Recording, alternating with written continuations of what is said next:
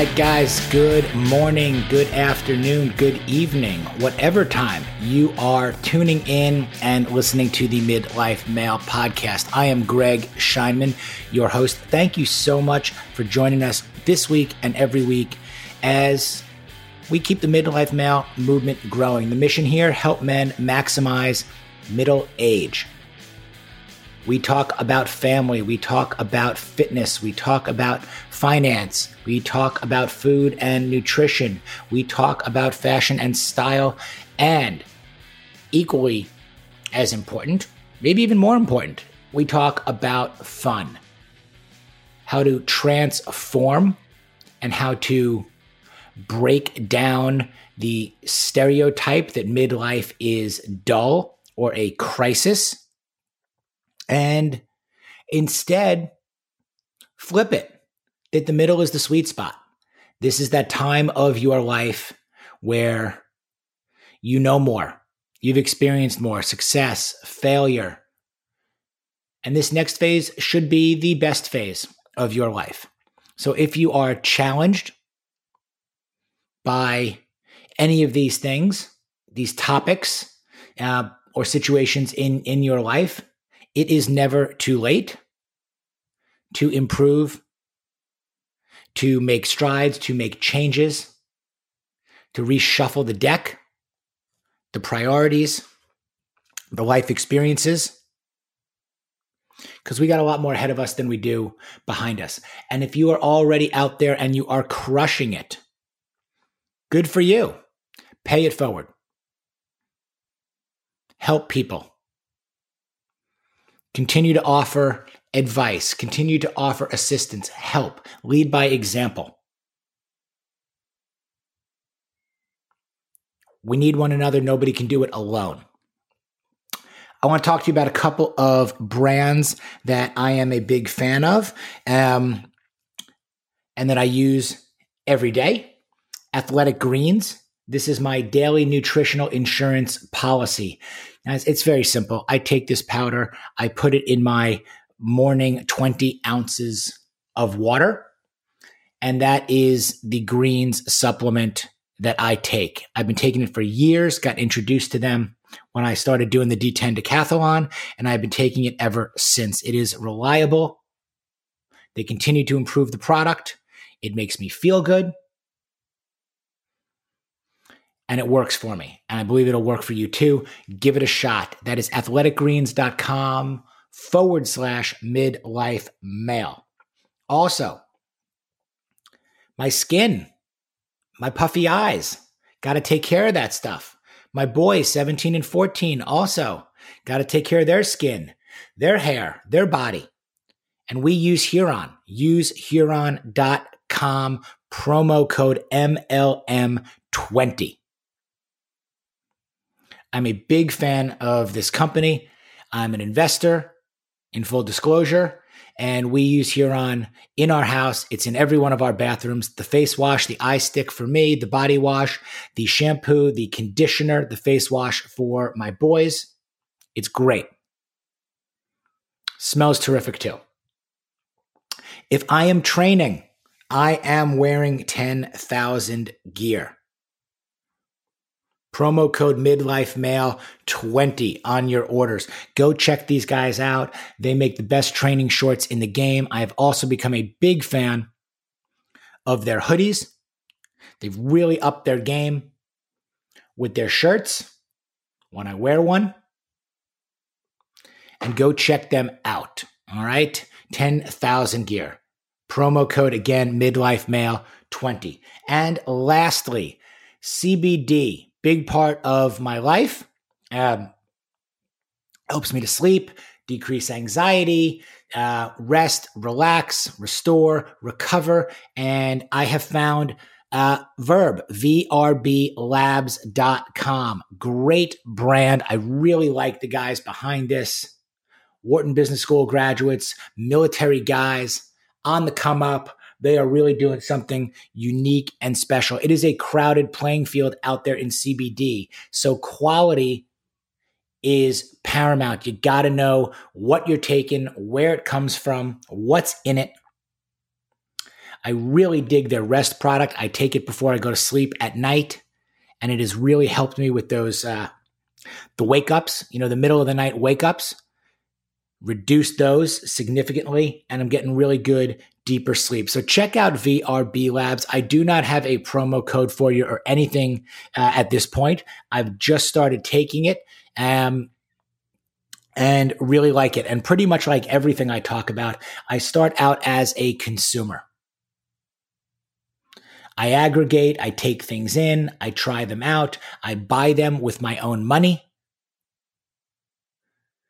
I try to determine whether or not it works for me, whether it's something I need, whether it is worth the costs, all of those things, and then try to pass that information on to you, and also try to get to know the people behind these brands, their purpose, their process, ultimately their payoff. Because it's really crowded out there, and it is hard to figure out and decipher what to do, what to take, where to go, what to wear. Everybody's got a message. Everybody's got a platform. And I'm trying to figure it out as well. And then I'm trying to pass it along to you guys. So thank you for that. Super excited today. Hang on, I got to take a sip of my strong coffee. Another great brand out there. I'm doing this in the morning right now, so I'm a little tired. Got to caffeinate.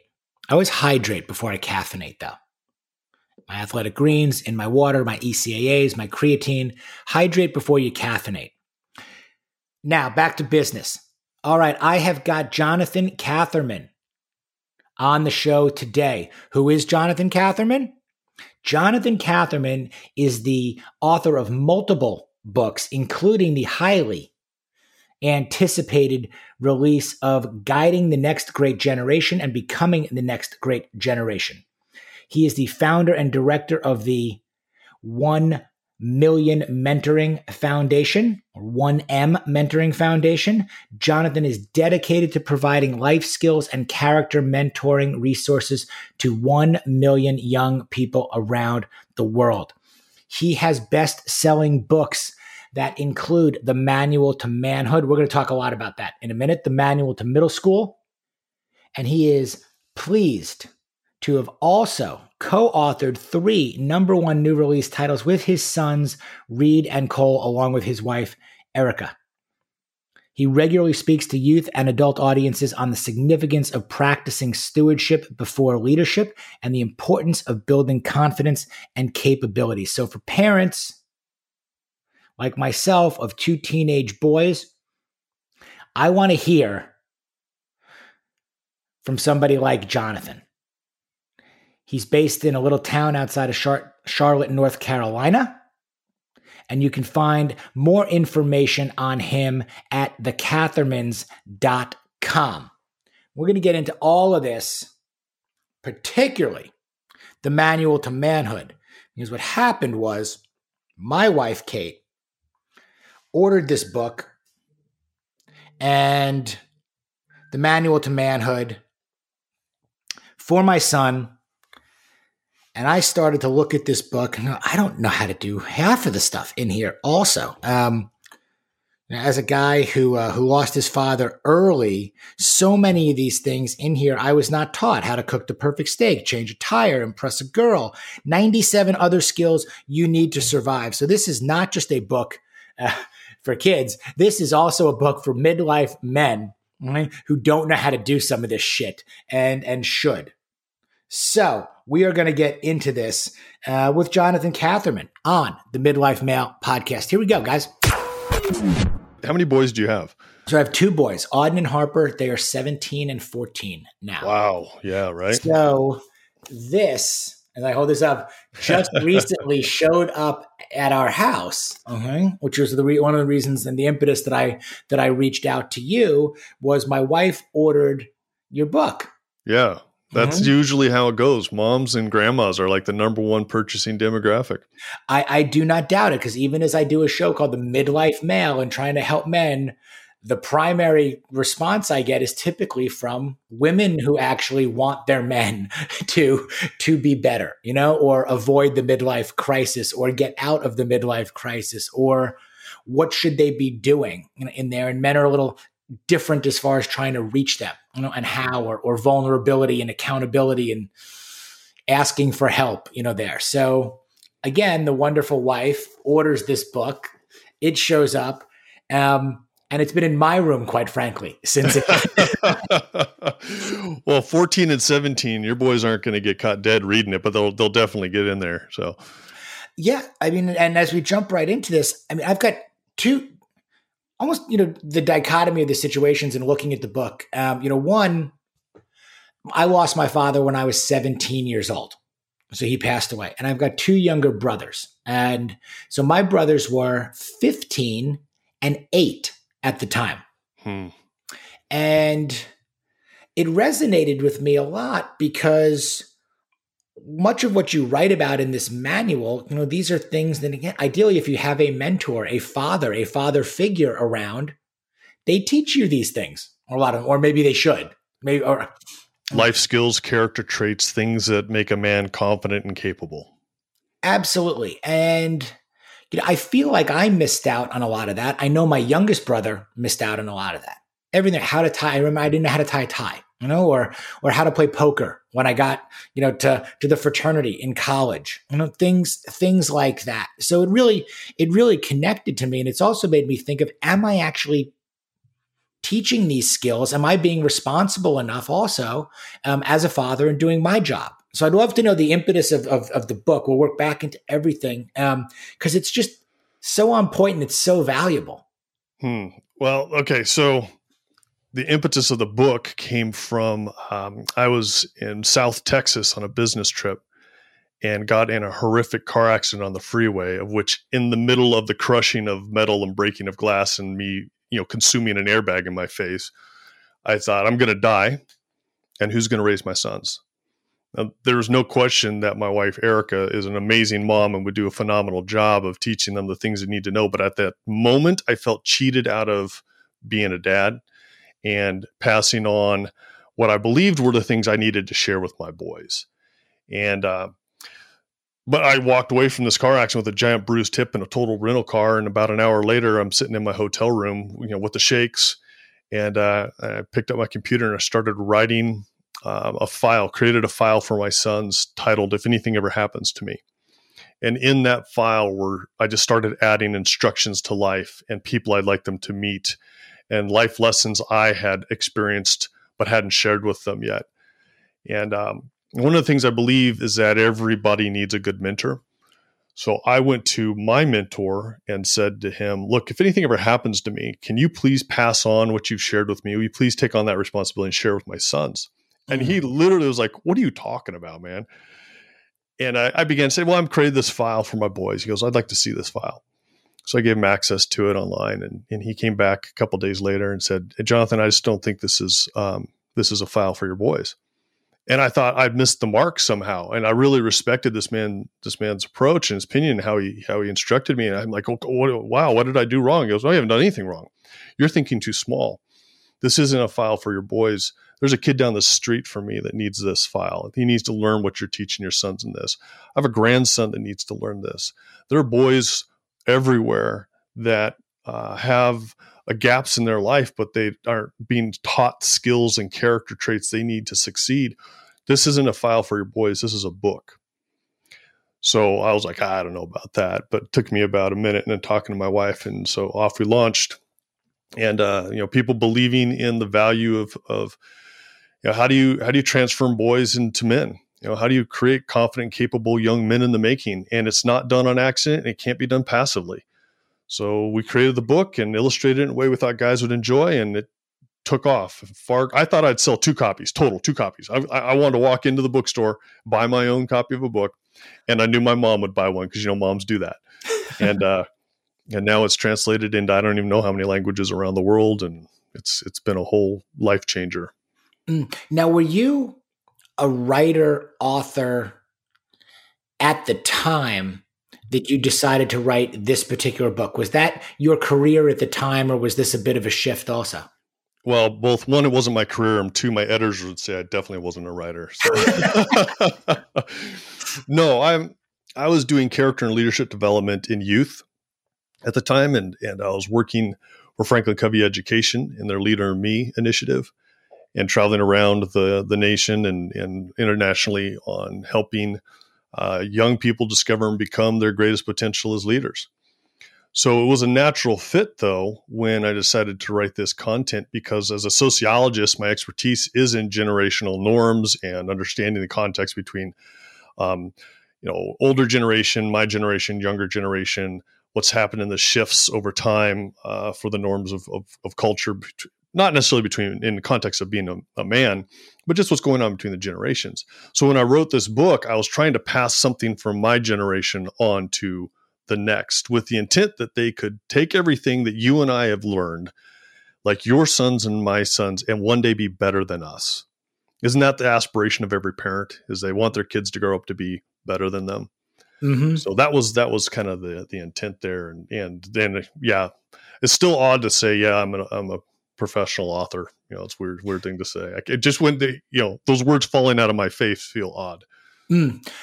What's your process when it comes to writing? I mean, I see even a typewriter, in the background, and I want to ask you about the books in the background. I know we're just recording audio now, but I'm fascinated by the writing process. Are you a sit down and write on a pad guy? Are you a type it? Are you making audio notes, all day long, for this? Yeah, everybody's got a different process. This is a great question, and I love it when people ask me, because I think they're looking for what's the secret sauce to writing a book. And the answer, I think, is, as I had to discover just what is my style, and other people's instructions can simply be options, and you got to figure out what works for you. So for what works for me is usually I'm best in the morning. So I get up with my sons and make my wife coffee, and I help my boys get some breakfast in their mouths and off to school. And then I'm upstairs, pounding keys. And there's a lot of research that goes on. So what you can't see behind me is a big whiteboard that is often covered in sticky notes. Yeah, you've got one. I see it behind you too. I've got a door over here that's got file folders hanging on it that research goes in. And so the process for me is like putting together a jigsaw puzzle, because of so much of my work is relatively technical. I'm not writing a story of fantasy. I'm writing something that people need to follow steps to, or in the context of like my most recent work, I'm laying out models that parents will need to. It needs to work for these parents if they're going to be, raising their kids ready. So it's a lot of putting the pieces together. So I've got this part over here I know works, and this part over here I know works, and I've got these file folders and these sticky notes, and then you have to craft it in a way that people enjoy and want to read. So I'm good till about 2 p.m, and then my brain's pretty fried. And so that's when I just do other business. So I had listened to an episode of a podcast that Jerry Seinfeld was on too, and he was talking about his process, about how difficult it is to sit down and actually write, and you can't, in a way for him, it's like say, I can't sit down, and you certainly can't write all day. You can't crank out an act, in one day, or a book, or even a chapter, but just the discipline of being able to say, okay, I am going to sit down for 1 hour a day, or something that is manageable in there, and do it. Whether it's, again, I'm exercising, I'm meditating, I'm writing. If you can break it down into, some days I go longer. I never go shorter. Some days I feel, but measurable goals. Mm-hmm. So I have a goal every day to write 1,000 words, and someday I'm 1,700 words, and other days I'm 500. But I know what my word count is, and I've got to keep it at an average of 1,000 words, because usually that means I'm going to trim on the next day when I come back and review what I worked on previous. I'm going to trim, say, 200 words anyway. So in total, that's only 800 words for the count of what sticks with the manuscript. So yeah, you got to come up with a way that you're making progress and you can measure it, and then celebrate advancements. So like I'll walk out of my office and say, I did 1,500 words, and literally my family will clap or say, congratulations, Dad, way to go. My son will stop by and go, hey, well, what's the word count today, Dad? And I'm like, I'm only at 700. He's like, you got this, man. Don't worry. So everybody knows that there is a process that works for me. And there's little things besides like word counts and sticky notes and checklists and stuff like that. Like I'm sitting in a chair right now, and every time I start a new book, I buy a new chair. And it's just this tradition I have. Usually because I've worn the chair out by the time I'm done with the book, because I always was buying like these $125 chairs and stuff like that. Well, when I wrote Guiding the Next Great Generation and Becoming the Next Great Generation, which were released last year, when I started that book, which would have been a year before, I went and bought this just great chair. And I'm still in it. So, I mean, I don't need a new chair. I'm not going to go spend that kind of money on a chair again. So I had to do something different. So you mentioned the typewriter before. Earlier. And so this book I'm working on, which is Raising Them Ready, I bought a typewriter, and I don't use it. It works, but it just looks cool. And so, I try to create these things that are, I want to call them inspirational, but they're like cornerstones for me. I can mark from them, like I'm getting a new chair because I finished the book. Or I bought something cool to add to my office because it kind of speaks to me and what I'm doing because I'm starting a new book. What are these measures so that when I get those 1,000-word counts up to 55,000 words and you're turning a manuscript in, then you say, hey, and you lean back in that chair, or you go over and punch out the end on the actual typewriter. It's kind of fun. Yeah, I identify with that notion of kind of rewarding yourself, or motivating and inspiring yourself. And as you said, there's the culmination of a project. Okay, great. I've earned something. This is what, and then I'm starting something, and here's what gives me confidence, or something to look at and go, yeah, this is the beginning of that, whether it's a physical, it's a marker, object. And when I tend to talk a lot about, when I, broke it down into, the 6 F's, if you will, for me that I can wrap my head around. There's family, first, and there's fitness, have to have your health, and obviously finance plays a role. And can we afford to do the things we want to do? Food. And then for me, some of what you're talking about falls into kind of that fashion and style. Like I'm a junkie for some of that stuff. Like, what do I feel confident wearing? What helps me make my workouts, better because I'm in this or wearing that? Or, I want that bike again because I completed, this task, or we got an account, or somebody, or whatever's happening in life. There's kind of this, these little things you need, to kind of help you again, I think, get to the next level. And I feel like now more than ever, it's more important because we've been so isolated in a lot of ways, like community is different and we're home a lot more. So it's like, okay, now I'll look at my wall and be like, that guitar. And I know exactly when I got that guitar and what account that guitar was associated with because it was a reward for something. I think sometimes people just, maybe they sacrifice like that kind of stuff, or the importance of it, that I am an experience over things person, but things that provide great experiences have some value. They're reminders. They're part of your story. Throughout my office, there's not a space we sit in here that you don't look at something that's a reminder of the story of my life or my family's life or a trip or something like that. That is a marker, and it gives you these. I think it helps you frame up reference, and some of them are aspirational. I've got a toy car that is the aspiration of the truck I want to get in the future. And it's like you said, it's not about things, but that's fun. And I believe you have to, if you're going to treat others as you would like to be treated, then you got to treat yourself right. And it doesn't mean you spoil yourself and you're selfish. It does mean, though, you have to be kind to yourself, because if you're not kind to yourself, it makes it very difficult to be kind to others. And I come back to Manual to Manhood and the middle school books we wrote and the work I did with my wife on the girls' books and the new content I'm writing for parents. So much is it about how do we build our confidence and capabilities and in turn share that with our kids so they grow up to be the kind of people that are contributors and not takers, that are good stewards, that people would like to follow in a way that doesn't just lead anywhere, but leads somewhere specific. So even like you're saying, like the guitar on the wall, I have one on my wall over here too. I know there's a story related to that, but the interesting thing about that story is it's tied back into confidence and capabilities. And so when you say, I landed a new account, that's confidence and capabilities. And I went and got a guitar. Every time you pick up that guitar, you're thinking about what it took to land that account and how proud of yourself you were and you were kind to yourself.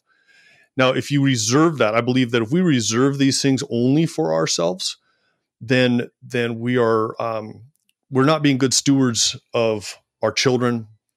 We're not being good stewards of the people we work with or our neighbors. So I think as much as we're kind to ourselves and get a guitar that's hanging on the wall, you also got to make contributions to others so that they see their worth and potential as well. Mm-hmm. The stewardship before leadership. Mm-hmm. Yeah. Practice stewardship before leadership, 100%. And you talk about that, all the time. Can you maybe dive into that a little bit deeper? Because that principle, just again, it's a powerful statement. And I feel like you put stewardship before leadership, and it's one of the ultimate leadership qualities, though, being able to do it. So one thing I think that we as adults are constantly looking to do is be a leader, right? We want to be a leader in our industry, in our work. We want to be a leader in our home. We want to be a leader in our community. Not everybody aspires for that. But a lot of us who are, we kind of lean forward and we look to be a leader. And then we communicate that to kids. We're telling kids, hey man, on the sports team, you got to be a leader, or at school, you go be a leader. But what does that really mean? Because Greg, if you put me in a position, you say, Jonathan, you're the leader today. That doesn't necessarily mean I know what I'm doing. It just means I'm the person in charge. And everybody listening right now has worked for a leader that doesn't have a clue what they're doing, or is not leaning into other people who are as good as, if not better than them, and temporarily can those resources could be put to bear. So when I talk about practice stewardship before leadership, I honestly believe we should lean less on the value of leadership, and be communicating to ourselves and to our kids and to our athletes and to our students, and be a good steward. Because stewardship is the responsible management, supervision, and protection of what's been entrusted to your care. And if you can't steward something, then you have no business leading others.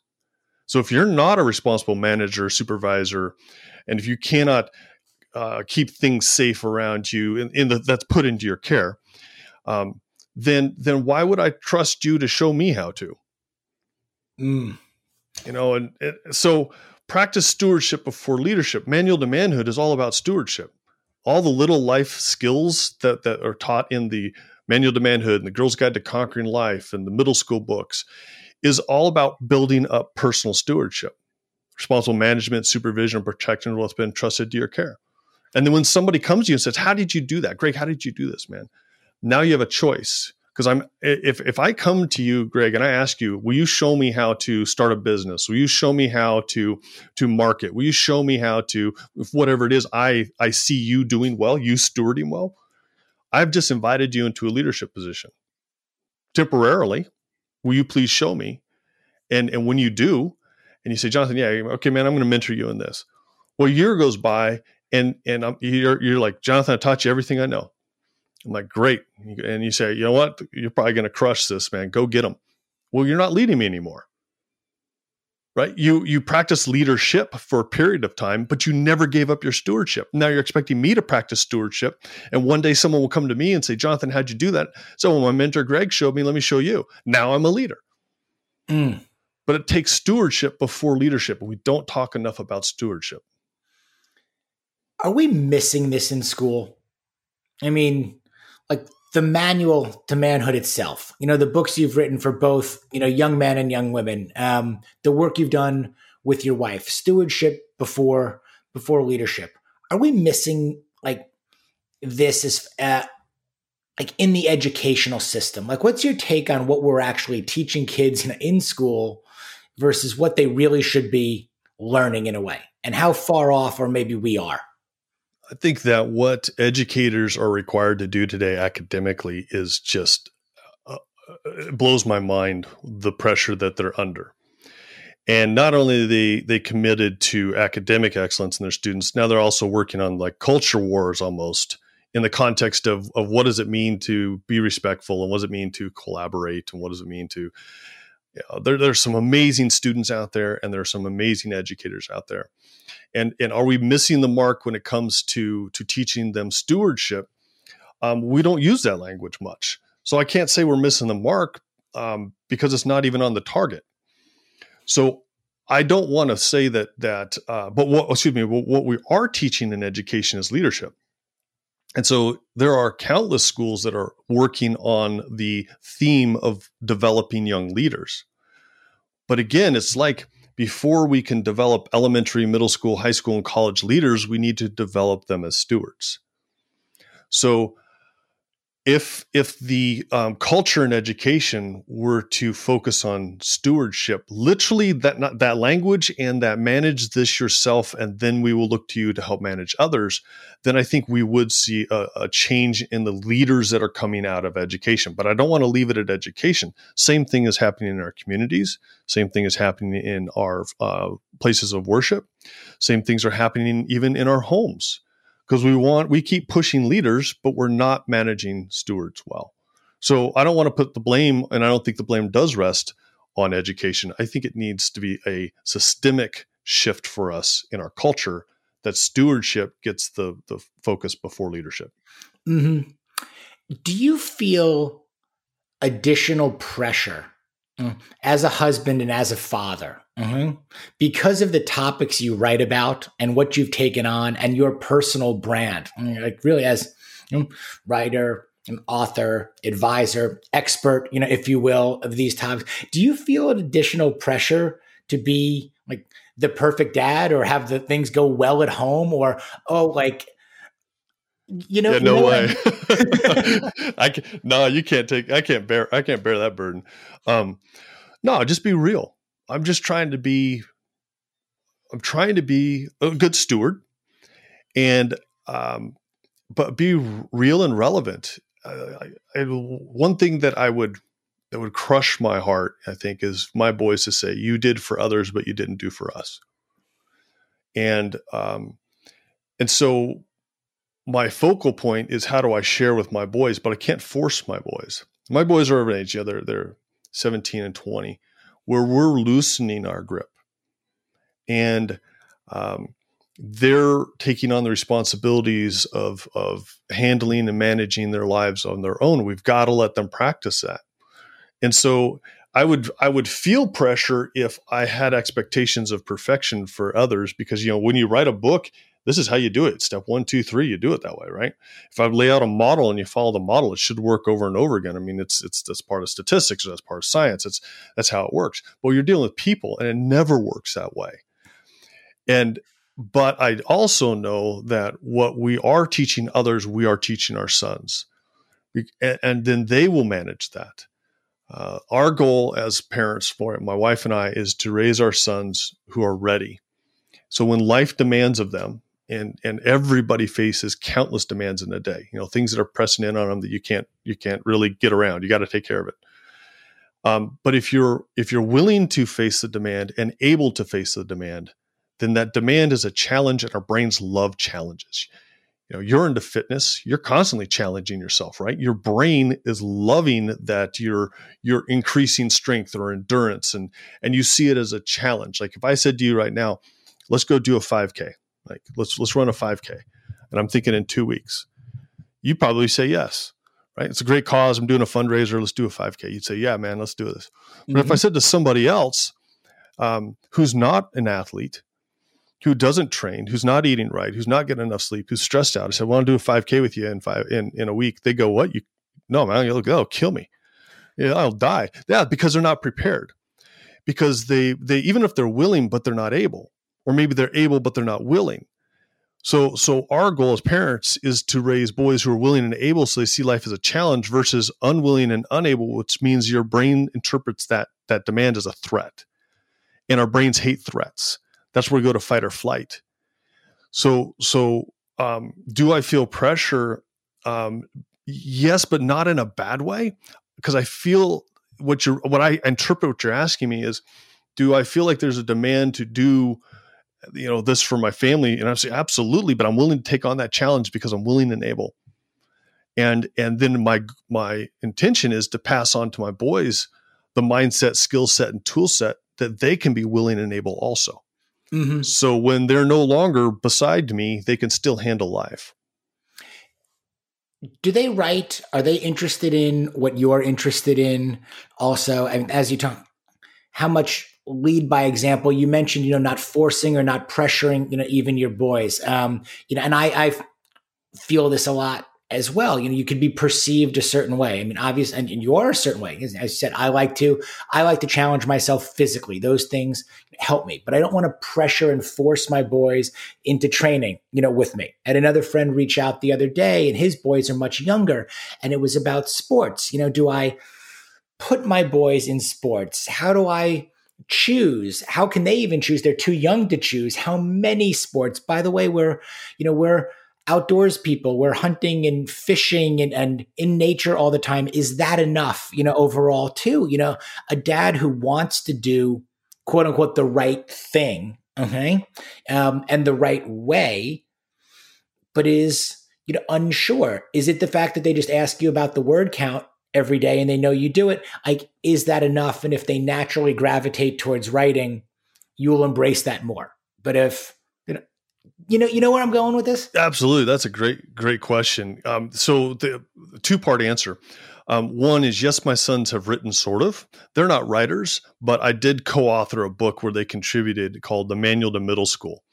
And it was a great work, because we're sitting at our dining room table or our kitchen table every night for dinner. And my moving from 5th grade to 6th grade son was asking my moving from 8th grade to 9th grade son all about middle school. And so for night after night, it was questions about lockers and questions about lunch line and questions about homework and questions about bullies and bus riding. And I looked at my sons, I go, hey guys, I think we got another book here. So, they contributed. They're young, they were just out of elementary and just out of middle school, but they were contributors to the Manual to Middle School. And it's a phenomenal resource for boys moving from 5th grade or 6th grade into the middle school environment. And then we retooled that for Girls Guide to Conquering Middle School. So yes, they've written, but are they writers? No, that's not their interest. And this is something that as a parent, we purposely decided on a long time ago, is that we weren't going to push our boys to pursue mom and dad's interest. We were going to discover their interests and pursue that and pursue them, because they're unique persons. They're not little mini me's. They are their unique individual persons. So what we did, and we write about this in Guiding the Next Great Generation and Becoming the Next Great Generation. So Guiding is written for adults and Becoming is written for young people like 12 and older.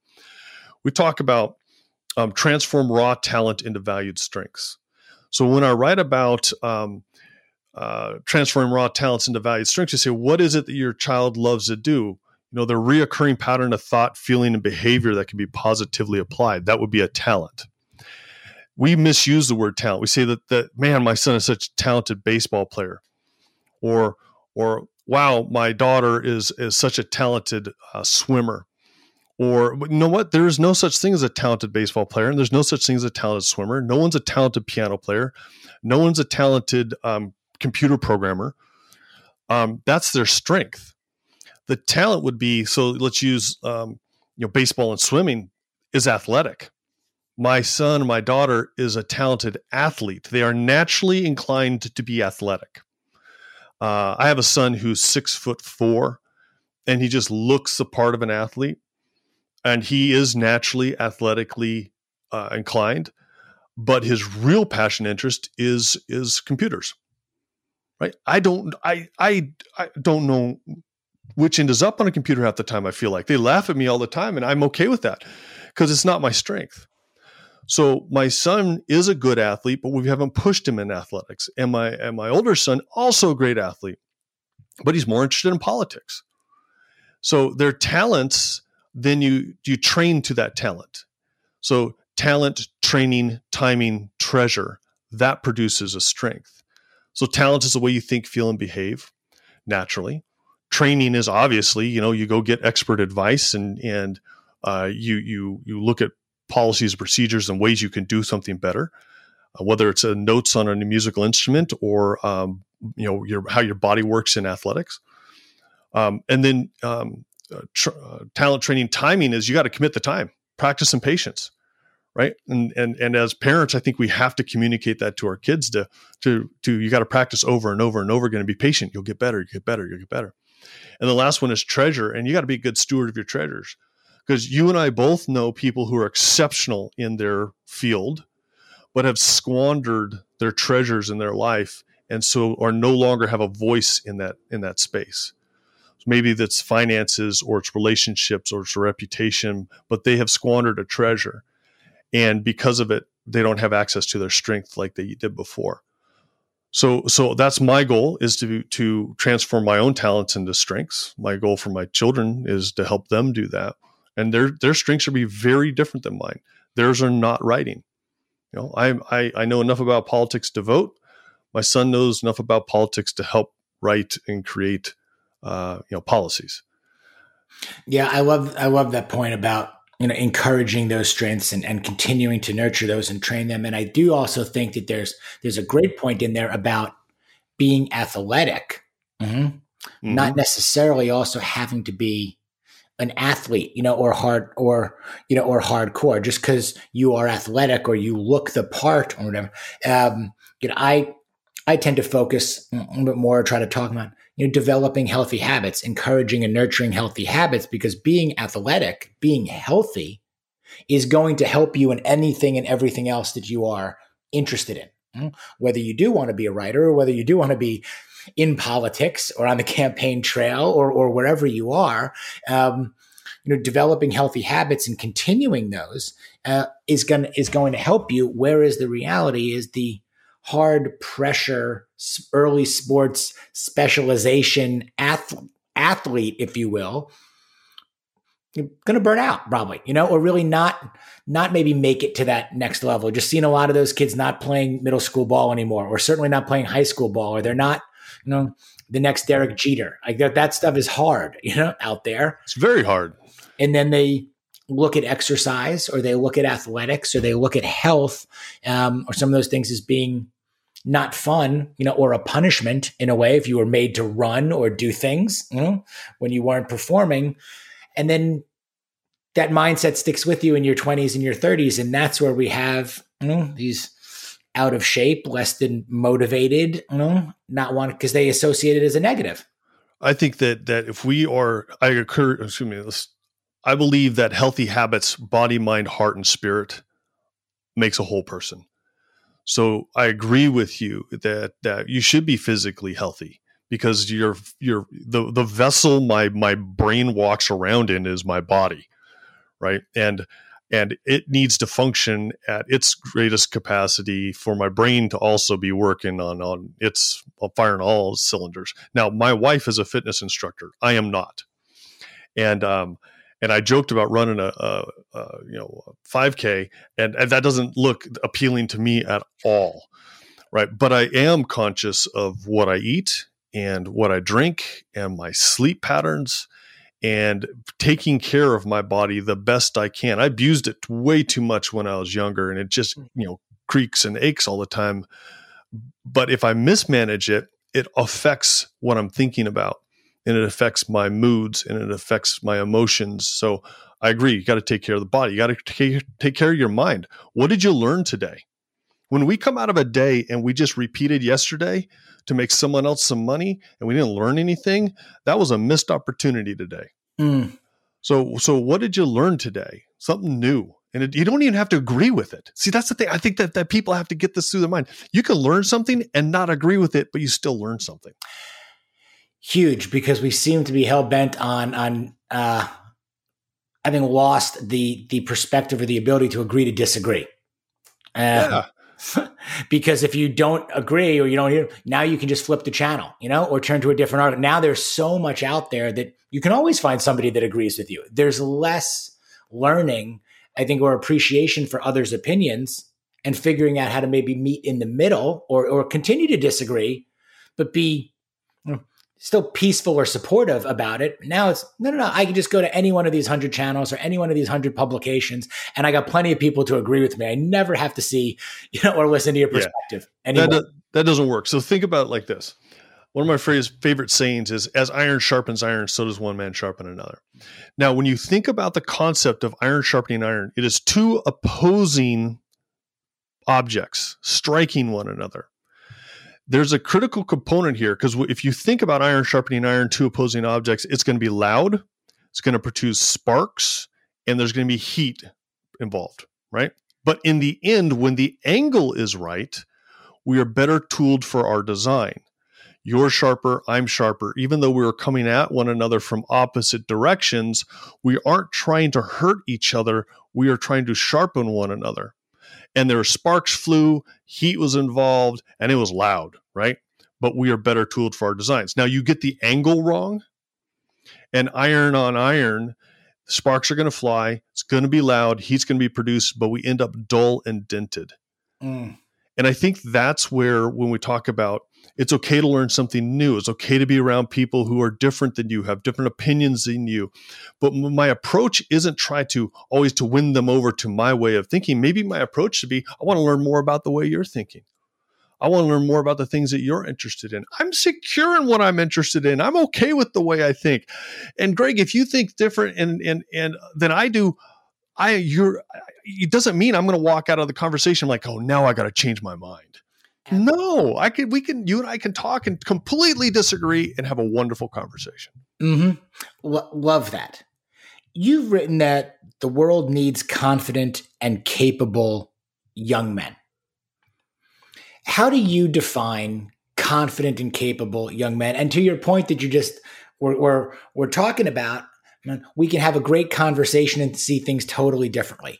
Are there guys out there that are speaking, writing, that you're listening to, absorbing, putting in your files, behind the doors, making sticky notes about, that view confident and capable young men very differently, but staunchly feel that this is what makes a confident and capable, young man?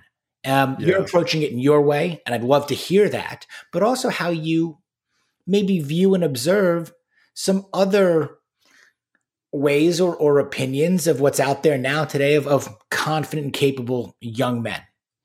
So I believe that confident and capable is a combination of what we discussed a minute ago, that you've got to be willing and able.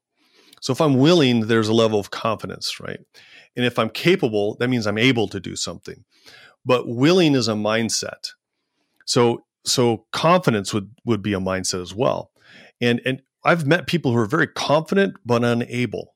They're certain they can do this, but when they pick up the hammer, it's nothing but, it's a bad idea because they don't have the ability yet. But ability is a combination of skill set and tool set. So there's a three parts make up two. Does that make sense? So The willing is confidence, able is capable, and able is skill set and tool set. So what I think people, when they, if you read some of the reviews online and some of the folks that I've had, interviews with before, and they pick up Manual to Manhood and they start railing on me because I think it's all about, chest beating, beer drinking, masculinity that is gender superior. And it's none of that. It is none of that. When I say confident and capable, I want to see young men in the making grow up willing and able to take on the challenges of life, the demands, see them as challenges in life, and do that in a way that brings value to their life and the lives of others. Confidence and capable is not overpowering. Confident and capable is not selfish. Confidence and capable is nothing about that is superiority. So when I read other people's work on manhood or masculinity, and it's a lot of, we got to return to the campfire and be men and take our role and direct. I'm like, no, that's not what masculinity is. That's not what manhood is. Because I don't think that, it's interesting. When we wrote Manual to Manhood, I was in some schools that were running mentoring programs, and they were using Manual to Manhood for these girl mentoring programs. And at first that struck me as a little odd, and I really appreciated the educator that said, well, wait, if you just take the title away, the content's the same. It doesn't matter if it's for guys or if it's for girls. But the girls kind of did care. So my wife and I wrote Girl's Guide to Conquering Life. The content in the books are the same. It's the same. So maybe, how to shave your face is a little different than how to shave your legs, but you still need to be confident and capable to do that if that's the physical appearance you want to present. Sure. So manhood, confidence and capable would be about willing and able, mindset, skill set, tool set. What advice would you give to men or dads that are struggling maybe with the time or the work-life balance, to create capable and confident young men, at home, or maybe you're not teaching the lessons that are in Manual to Manhood, or maybe got the book like I have in my house and I flip through and go, do I read this book first so that I can then work with my son directly on this? Or again, do we leave this book in his room, and hope, that he picks it up and reads a chapter, or something there? Because one thing you mentioned that really hit home early on, and I'll fumble the manner in which you articulated it far, far better, about that not wanting to give to others what you're not giving, to your own sons, that you're spending so much time, there. I want to be able to interact. I want to be able to pass it on or pay it forward. And if there's something I don't know, maybe learn it first and convey it, or maybe we can learn it together, or how do we do that? And I wrestle with that a lot. And I know a lot of men wrestle with that too, because there's so much shit we're trying to balance, and trying to find the time for. So I think that one of the important aspects of how do we raise up our boys is, one, don't treat them like clients. They're not a project at work that has a beginning and end date and a budget assigned to it. And we don't have to woo them over, special meals and turn them into a higher profit value. That they are not clients. They're not projects. There are children. And they're in a developmental stage as well, where their brains don't work like our brains. And I think it's real important as men that we go back in time and remember what it was like to be a fifth grader. Remember what it's like to be an eighth grader or a junior in high school, or moving out into your own apartment for the first time. Because we tend to sit around and talk about the stories, right?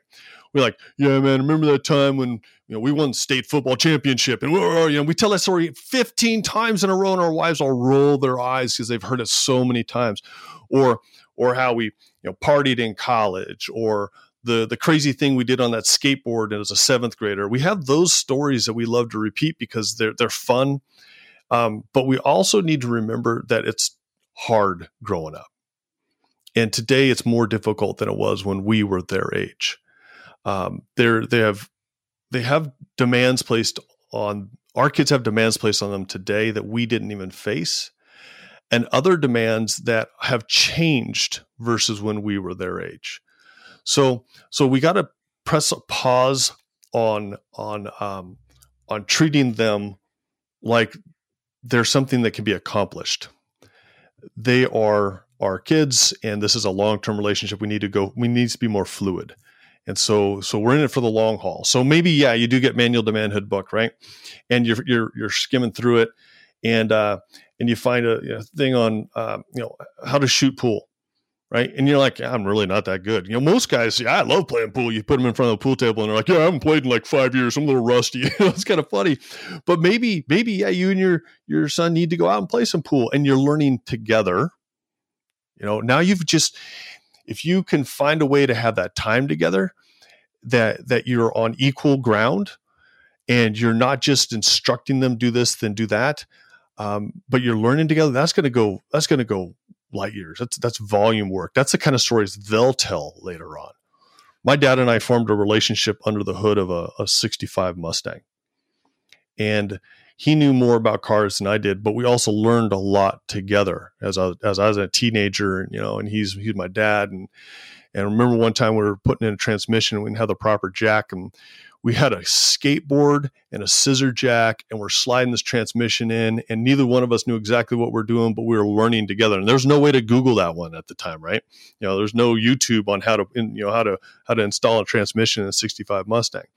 We learned together, and it was formative in our relationship, and we still work together and still learn things together.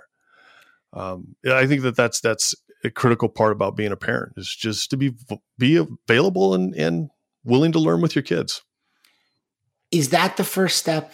Or meaning, like, if you don't know where to start, okay, I don't have this closeness or relationship now, or we're not doing these things, together. And sometimes, and we're fearful too. I don't know how to approach, my son. Or this one is different from this one. Right.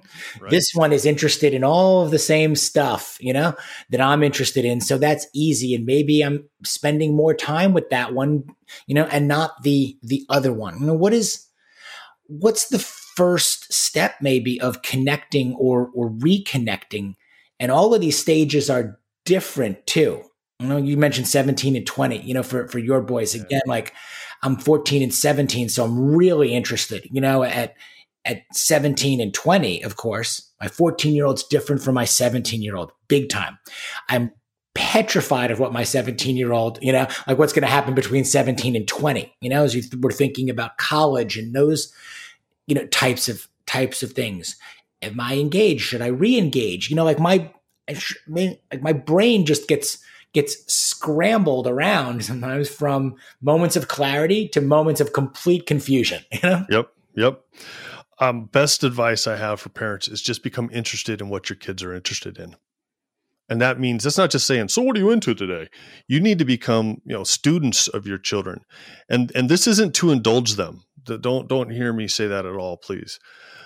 This is for you to hone in on what makes them tick, the things that they get passionate and excited about. And it doesn't matter if you're passionate and excited about it or not, parent. You love your kid. You're all about your kids. So if your kid's like my son, who's into computers, I like I said, I don't know much about it, but you know what? I get excited about him getting excited about computers. And I'll sit down and watch him game, and I don't have a clue what's going on, and it makes me dizzy and like I'm going to vomit, but man, he's good at it. So I'm celebrating that. I'm not saying, well, this is crazy. I'm not doing that. I'm going, man, that was amazing. How did you do that? And then I go to play, and it's a joke, and he laughs at me, and I'm okay with that. Become interested in what your kids are interested in, because you're interested in your kids, and then allow them to take the lead from time to time as well, because they're better than us at a lot of things, and it's celebrate that. Earlier on, I asked a question. You said, whenever I get this question, and I answered, what are the questions you don't get? Did you sit back and go, surprised nobody's asked me this question yet? I put this out there. I talk about this, I want to get this into the conversation, and for whatever reason, it doesn't come up. I promoted the book, or they asked me about growing the steak, but like, I want this to get in there. Yeah, no one's ever asked me that question before. That's the question people should be asking right there. What should we? That's a tough one, because I don't want to be like the know-it-all by any means, because I'm still practicing this parenting thing myself. Every day is like an experiment, and in the world of science, if you bring harm to somebody, you can't do it. You can't have that experiment. Yeah, as parents, sometimes we bring harm to our kids, and it's like this ethical, unethical experiment every single day on how do we become a better parent, and how do they become better at discovering who they are. When it comes to like the questions, maybe the question that I ask myself would be the one I wish people would ask me, because I don't necessarily have the answer, but it kind of, by asking the question, we pursue the answer. And that is, what happens when I do it wrong? Cause I've parented wrong. I've done things as a parent that in the moment I thought was a good idea. And later on, I'm like, why in the world did I try that? That was stupid. And then, so figure out what works and repeat it as often as you possibly can, and figure out what doesn't work and stop doing it. So I need to ask myself, and I think maybe this is a question that parents need to ask, is what's not working? And should I stop doing that? Because raising my voice obviously isn't working. I don't remember ever hearing a parent say, and I raised my voice and my kids went, okay, Father, yes, Daddy, I'm so sorry. It never happens. It just escalates. All right, so maybe I definitely need to not raise my voice more. If I was in a meeting with a client that was trying to get, again, don't treat your kids like clients. Because if I was in a meeting with a client and I raised my voice like that, they wouldn't be my client anymore. Don't treat your kids like clients, but that doesn't mean we also get to do to them what we would not do to anybody else. So what do I need to stop doing? And then maybe what worked so well? I got to do that all the time, as often as I possibly can, without exhausting everybody. But when my son asked me to coach his track team, just be one of the volunteer coaches on the team, and I said yes, something clicked. And it was a big chunk of time out of my day, and it's hot out there, and yeah, but I saw something click in him. I'm like, I got to do this every year he's in high school. And what I've found is that actually when he graduates, I'll probably continue to do it because I've seen other kids see the value in it. So, okay, that's something I need to repeat and do often as I possibly can, is bring value to and celebrate their successes. That's a good question, man. Hey, were there chapters and topics for Manual to Manhood that you knew needed to be in there, but again, you didn't have experience with yourself? And also maybe what didn't make it in there? What might be in the Manual to Manhood Part 2, not right. Primary manhood, but secondary manhood, or whatever you call it, in there. Because again, there's so much information. I can just imagine sticky notes all over the place. And so that's fun. Okay, so Manual to Manhood has 100 life skills and character traits that I think every guy should learn, and it's not just guy. Every kid should learn, because Girl's Guide has the same stuff in it. This is the manuscript. I'm holding in my hands a manuscript for my new book, Raising Them Ready. And in it are 200 things that by the time your kid is 21 years old, they should be able to do these. So really, there's 100 things in the manuscript I hold in my hand that aren't in the Manual to Manhood.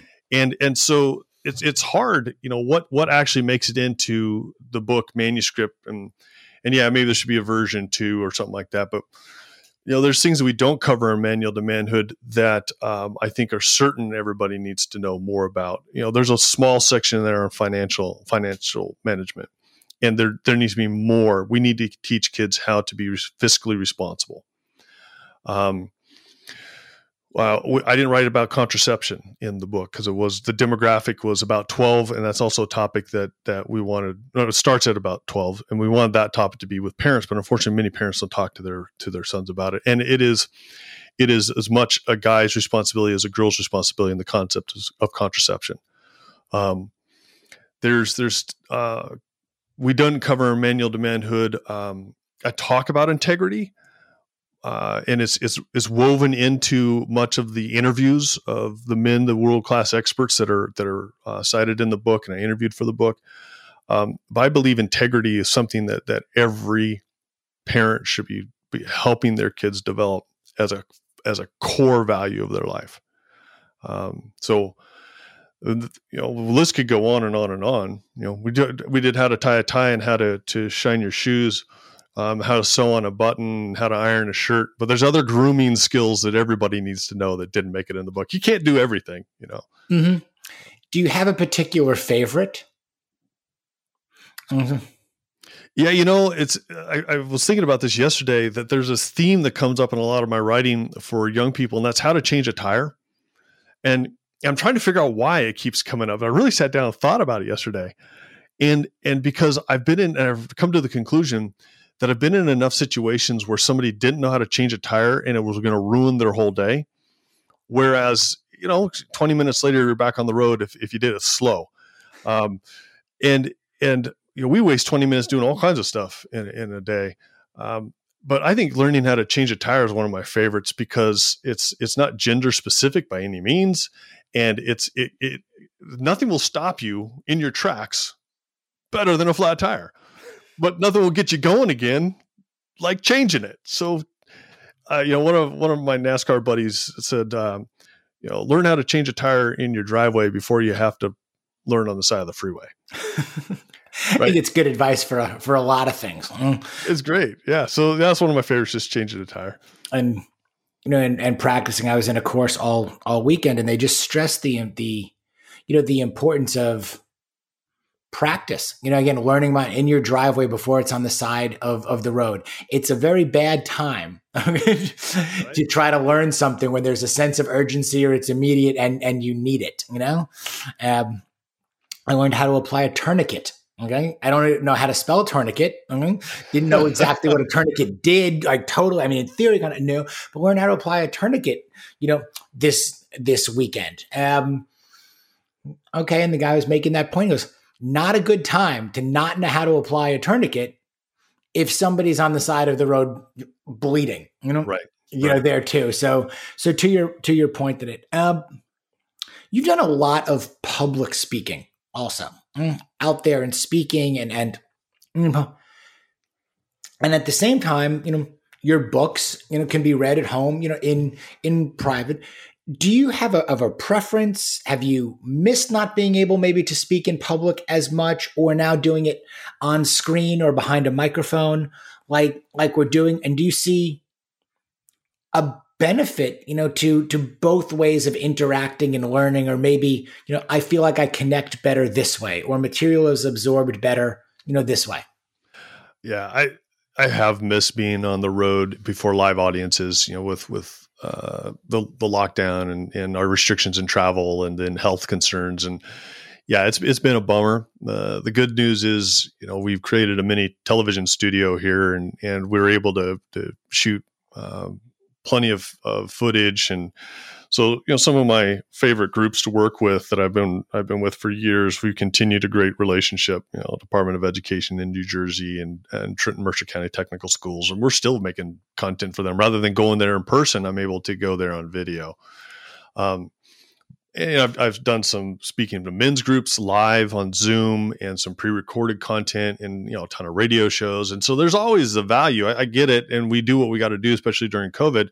But to stand before an audience and get that feel and get them laughing and get them thinking, having them turn to someone that they don't know and talk about something and someone they do know and come to a decision, or, to be able to craft a process where people walk away with a value that they didn't have when they came in the room. I miss that a lot. And I'm looking forward to getting back on the road. But I don't want to be gone a ton. I love being home with my family. So at the height of my traveling, I was doing about 125 speaking engagements a year, which meant I was gone over 200 days a year. And that's ridiculous. I'm never doing that again. I miss too much of my kids and my bride to find value in that. It's just you can't buy that back. So I wanted to ask you about that too. You've written with your wife. You've written on your own. You've written with your wife. You've written for young men, and you've also pivoted and written for young women. And you said the content is similar, in some cases exact, but the title is different. In there. How is it working with your wife? Oh, she's so much better than me. Such a good answer. We really enjoy each other. And we've known each other since high school, and now we've got, kids that are leaving high school. So, you can do the math. But working together is enjoyable because we figured out what works for us. And we're not very good right across the table from each other because we have different work processes. But when we get to our time where we're, bouncing content off and she's reading something I wrote and she's putting in edits and adding her own voice. And then she'll come back and say, you got to scratch this and approach it in a different direction. Here's what I recommend. It's a really fun working relationship. Sometimes it can be frustrating like anybody in the office. But I think the neat part about us working together is the end in mind. We're working together towards the same goal, and that is to bring value to others and to share what we have so that others can be better than us, starting with our own kids and then anybody else that's either reading or listening or watching, or, we have too much is given, much is expected. And we want to share as much as we can. Mm-hmm. You mentioned also financial aspects of things, and that there should be, we left some financial information out. Let's have this one. We need to put more financial information in these things. How much does finance also play a role, but in your household too, in terms of, look, obviously you have to make a living and support a family, doing what you're doing, but then you also said, look, I'm never going back to doing this many days, on the road. How do you make financial decisions or think about it, or saying, okay, if I need to write another book because I want to make more money this year than I made last year, or another course, or we could change this title from male to female, and now we have 2 instead of 1, or no, I want the time because I want to coach track, or I want to be able to say no to going back on the road 100 days, but that might cost us something. Yeah, they have to have a balance there. I mean, we are a business, Catherman Inc., not Incorporated, but Catherman Inc. Inc. is a company. And so our books are our products, and speaking at conferences and speaking at men's groups and speaking with youth that's a product. So we have to make sound financial decisions based on how our product is selling. And but we're also not we don't get excited about new toys very much. It's I don't know why. It's just not the way neither Eric and I are geared that way. Doesn't mean that we don't enjoy, cars and stuff, but I'm not out buying new cars every year, and I don't have to have the latest and greatest of whatever it is I'm interested in. So our goal is to have less financial burden. I think freedom can come from when you're in a position where you don't have to fight for the dollar every day. And a lot of that comes from stewardship. We taught our boys young that, you got to work hard, but you also got to work smart. So work harder, work smarter. And at a point, you'll start to earn. And in that earnings, figure out how you work smarter, work harder, work smarter. But it's not always about just getting more. We want our boys to have financial security so they can have freedom. And the more things I haul behind me, the less freedom I have. So, I think that's not something we always hear a lot about. We hear a lot about, man, I made, 7 figures in sales last year and bought this car and that car. And this is one of my houses, my other house. And I every time I see that online, I just next, not interested. Mm-hmm. I don't, they say money can't buy happiness. And somebody joked, said, yeah, but it buys jet skis. You ever seen somebody unhappy on a jet ski? So, but again, I just don't get excited about new toys. I mentioned earlier, I've got a truck I want to buy. I want to get a early 90s Land Rover Defender 110. Oh yeah. But I don't want the $150,000 one. I want the $30,000 one. That if I scrape it upside a tree and a rock, I'm not worried about it. I have a Land Rover now. My sons and I got it out of the back of a yard and fixed it up and built a relationship over this Rover. But it's also, we got it for 2 dimes and a nickel. And it's not about having more stuff. It's about having better relationships. So money is about relationships too. I think that's a great point also about the quality over quantity, and the story, behind things. And I've had a number of founders and craftsmen on the podcast over the last couple of years, and chefs and other authors. And I just think there's something to that quality aspect where, the food tastes better when who's cooking it. The watch that I was wearing, I wanted to get because I went out to see Cameron Weiss at his workshop, working on it, putting it together. Like I don't know anybody at Rolex. Okay. Yes. But like, there's something cool about, seeing somebody that is devoting their life to a particular skill, or a craft, and the stories that you can tell, from those things. And to your point, I also feel like, frankly, you pull up in that $150,000 Land Rover, or you pull up in that classically restored, 90s Defender, that's there. The eyeballs are different. Again, the percent, like that's cool. Like that's deep. That's iconic. That's versus, there's style, and then there's style and substance, or there's substance over style in there. Yeah. And I like that conversation, and I like those things. Like I'd feel very uncomfortable in the $150,000 brand new Rover. I'd feel very authentic and comfortable in the 90s one, Yeah. There.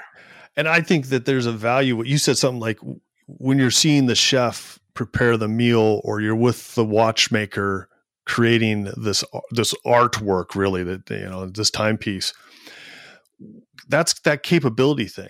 So to wrench on a Rover, when my sons and I work on the car together, that's time, but we also commit quality. I love carpentry. And so, we've remodeled our house. Every house we've lived in, we've remodeled, but I built furniture, but it's not to be expensive, it's to be quality, and it's, I'm also Dutch, and I believe in being frugal, and so, why buy when you can borrow, and why buy new when you can repair old, and so, I said my dad and I built a relationship under a 65 Mustang.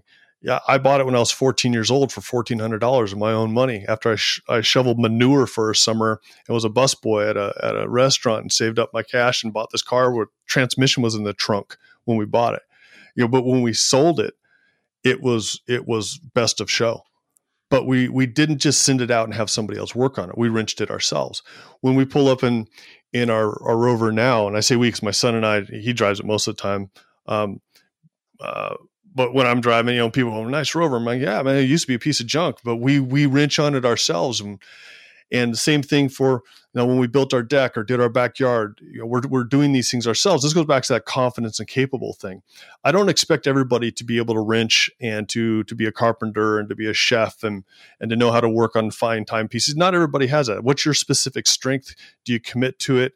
But when we put value in the car or the Rover or the carpentry over the people that were involved, that's where I think we miss our mark. Mm-hmm. And I think as middle-aged men, we do that a lot.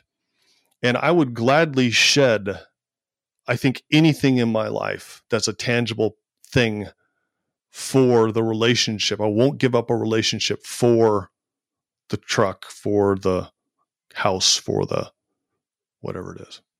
Yep. Love it. Jonathan, thank you so much for giving me so much of your time, giving all of us so much of your time today. Love the books, love the insight, love the message. Where do people find you? Mm-hmm. Where do they get your material? And how do we spread, share your message and get people coming to you? Because this is just amazing. I could keep doing this. Like the internet's an amazing, powerful tool. So just Google Jonathan Catherman. You can't miss it. My website is thecathermans.com, and the last name is spelled Catherman. But the website is thecathermans, plural, because it's my wife and I and the boys.com. And then the books are all Amazon, Barnes & Noble, anywhere you want to buy books, you can find them. Fantastic. I want to, again, thank you so much. People ask me the process sometimes too. How do you get men on the show? How do you do this? And this was just as simple as I said. The book showed up at the house. I look at the book and go, this thing is unbelievable. Who wrote this book? How do I end up at thecathermans.com, Instagram, everywhere? Reached out and talk about stewardship, paying it forward, incredibly responsive, agreeing to come on. I just couldn't be more grateful for that. I think it sends a great message to everybody out there too. Look, Go after what you want. People are generous. People are responsive. I do get told no a lot, keep going to the next one. But this has been great. I'm continuing to read my way through this. I definitely want to pick up Guiding the Next Great Generation and Becoming the Next Great Generation. And when is that manuscript becoming the new book? When is it? Well, it's in edit now. My editors are slicing and dicing as we speak, probably. The title is Raising Them Ready, Practical Ways to Prepare Your Kids for Life on Their Own. And it is broken into 3 parts called Ready, Set, and Go. And it gives parents some real practical tools and models that not make us perfect parents and not make our kids perfect kids, but literally to help them be prepared to thrive in life on their own rather than just try to survive this thing called adulting. We'll have to do another show on that one. Absolutely. Would love to have you back to do that. So guys, now you know where to find him. Now you know where to follow him to get the books and materials that are out now, and also be ready and waiting and online for the newest as soon as it comes out. Jonathan Catherman on the Midlife Male Podcast this week. Guys, thank you again. If you like what you hear, please give us the 5-star rating. Please leave a nice review and send me your messages. I want to hear from you if there's stuff you want me to talk about, questions you want me to ask, things you want us to write about. Always open for that feedback and to try to continue to get better. Jonathan, thank you again. I really appreciate this. Hey, Greg, it was a good time. Iron sharpens iron, right? Yes, sir.